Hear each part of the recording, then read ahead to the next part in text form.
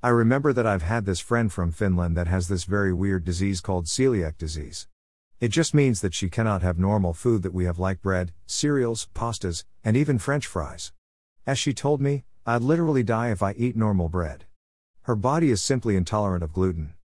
Some of us have intolerances in our body. As we coin it, we are allergic to these kinds of things that may have adverse effects on our bodies when ingested. Some are allergic to seafood, some to bread, and some to milk.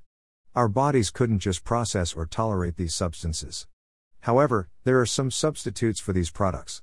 For celiac, there's always gluten-free options so that they can enjoy the normal stuff that we enjoy.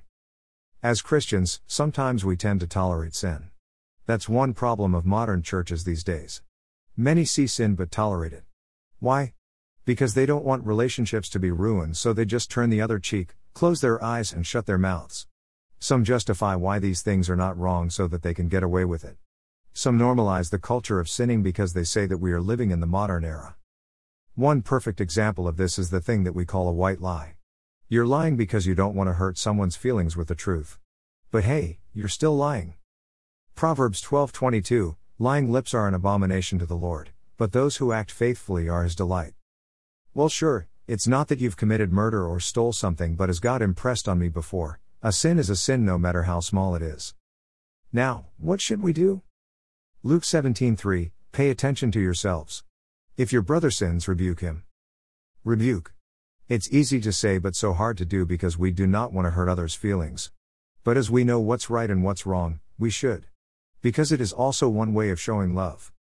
One more problem is that we just let them sin because God will be the one to correct them in the end.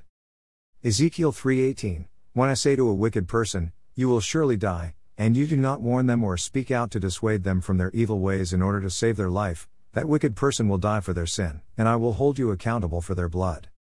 It all boils down to accountability. Let's end this blog with a prayer. Father, thank you for saving us from our sins. Thank you for cleansing us from all our impurities so that we may be with you. Lord, let us not tolerate sinning in our lives and in our brethren. Give us strength and courage to rebuke whenever our brother sins against us or to others. Amen. As we are allergic to some things, we should also be allergic to sins.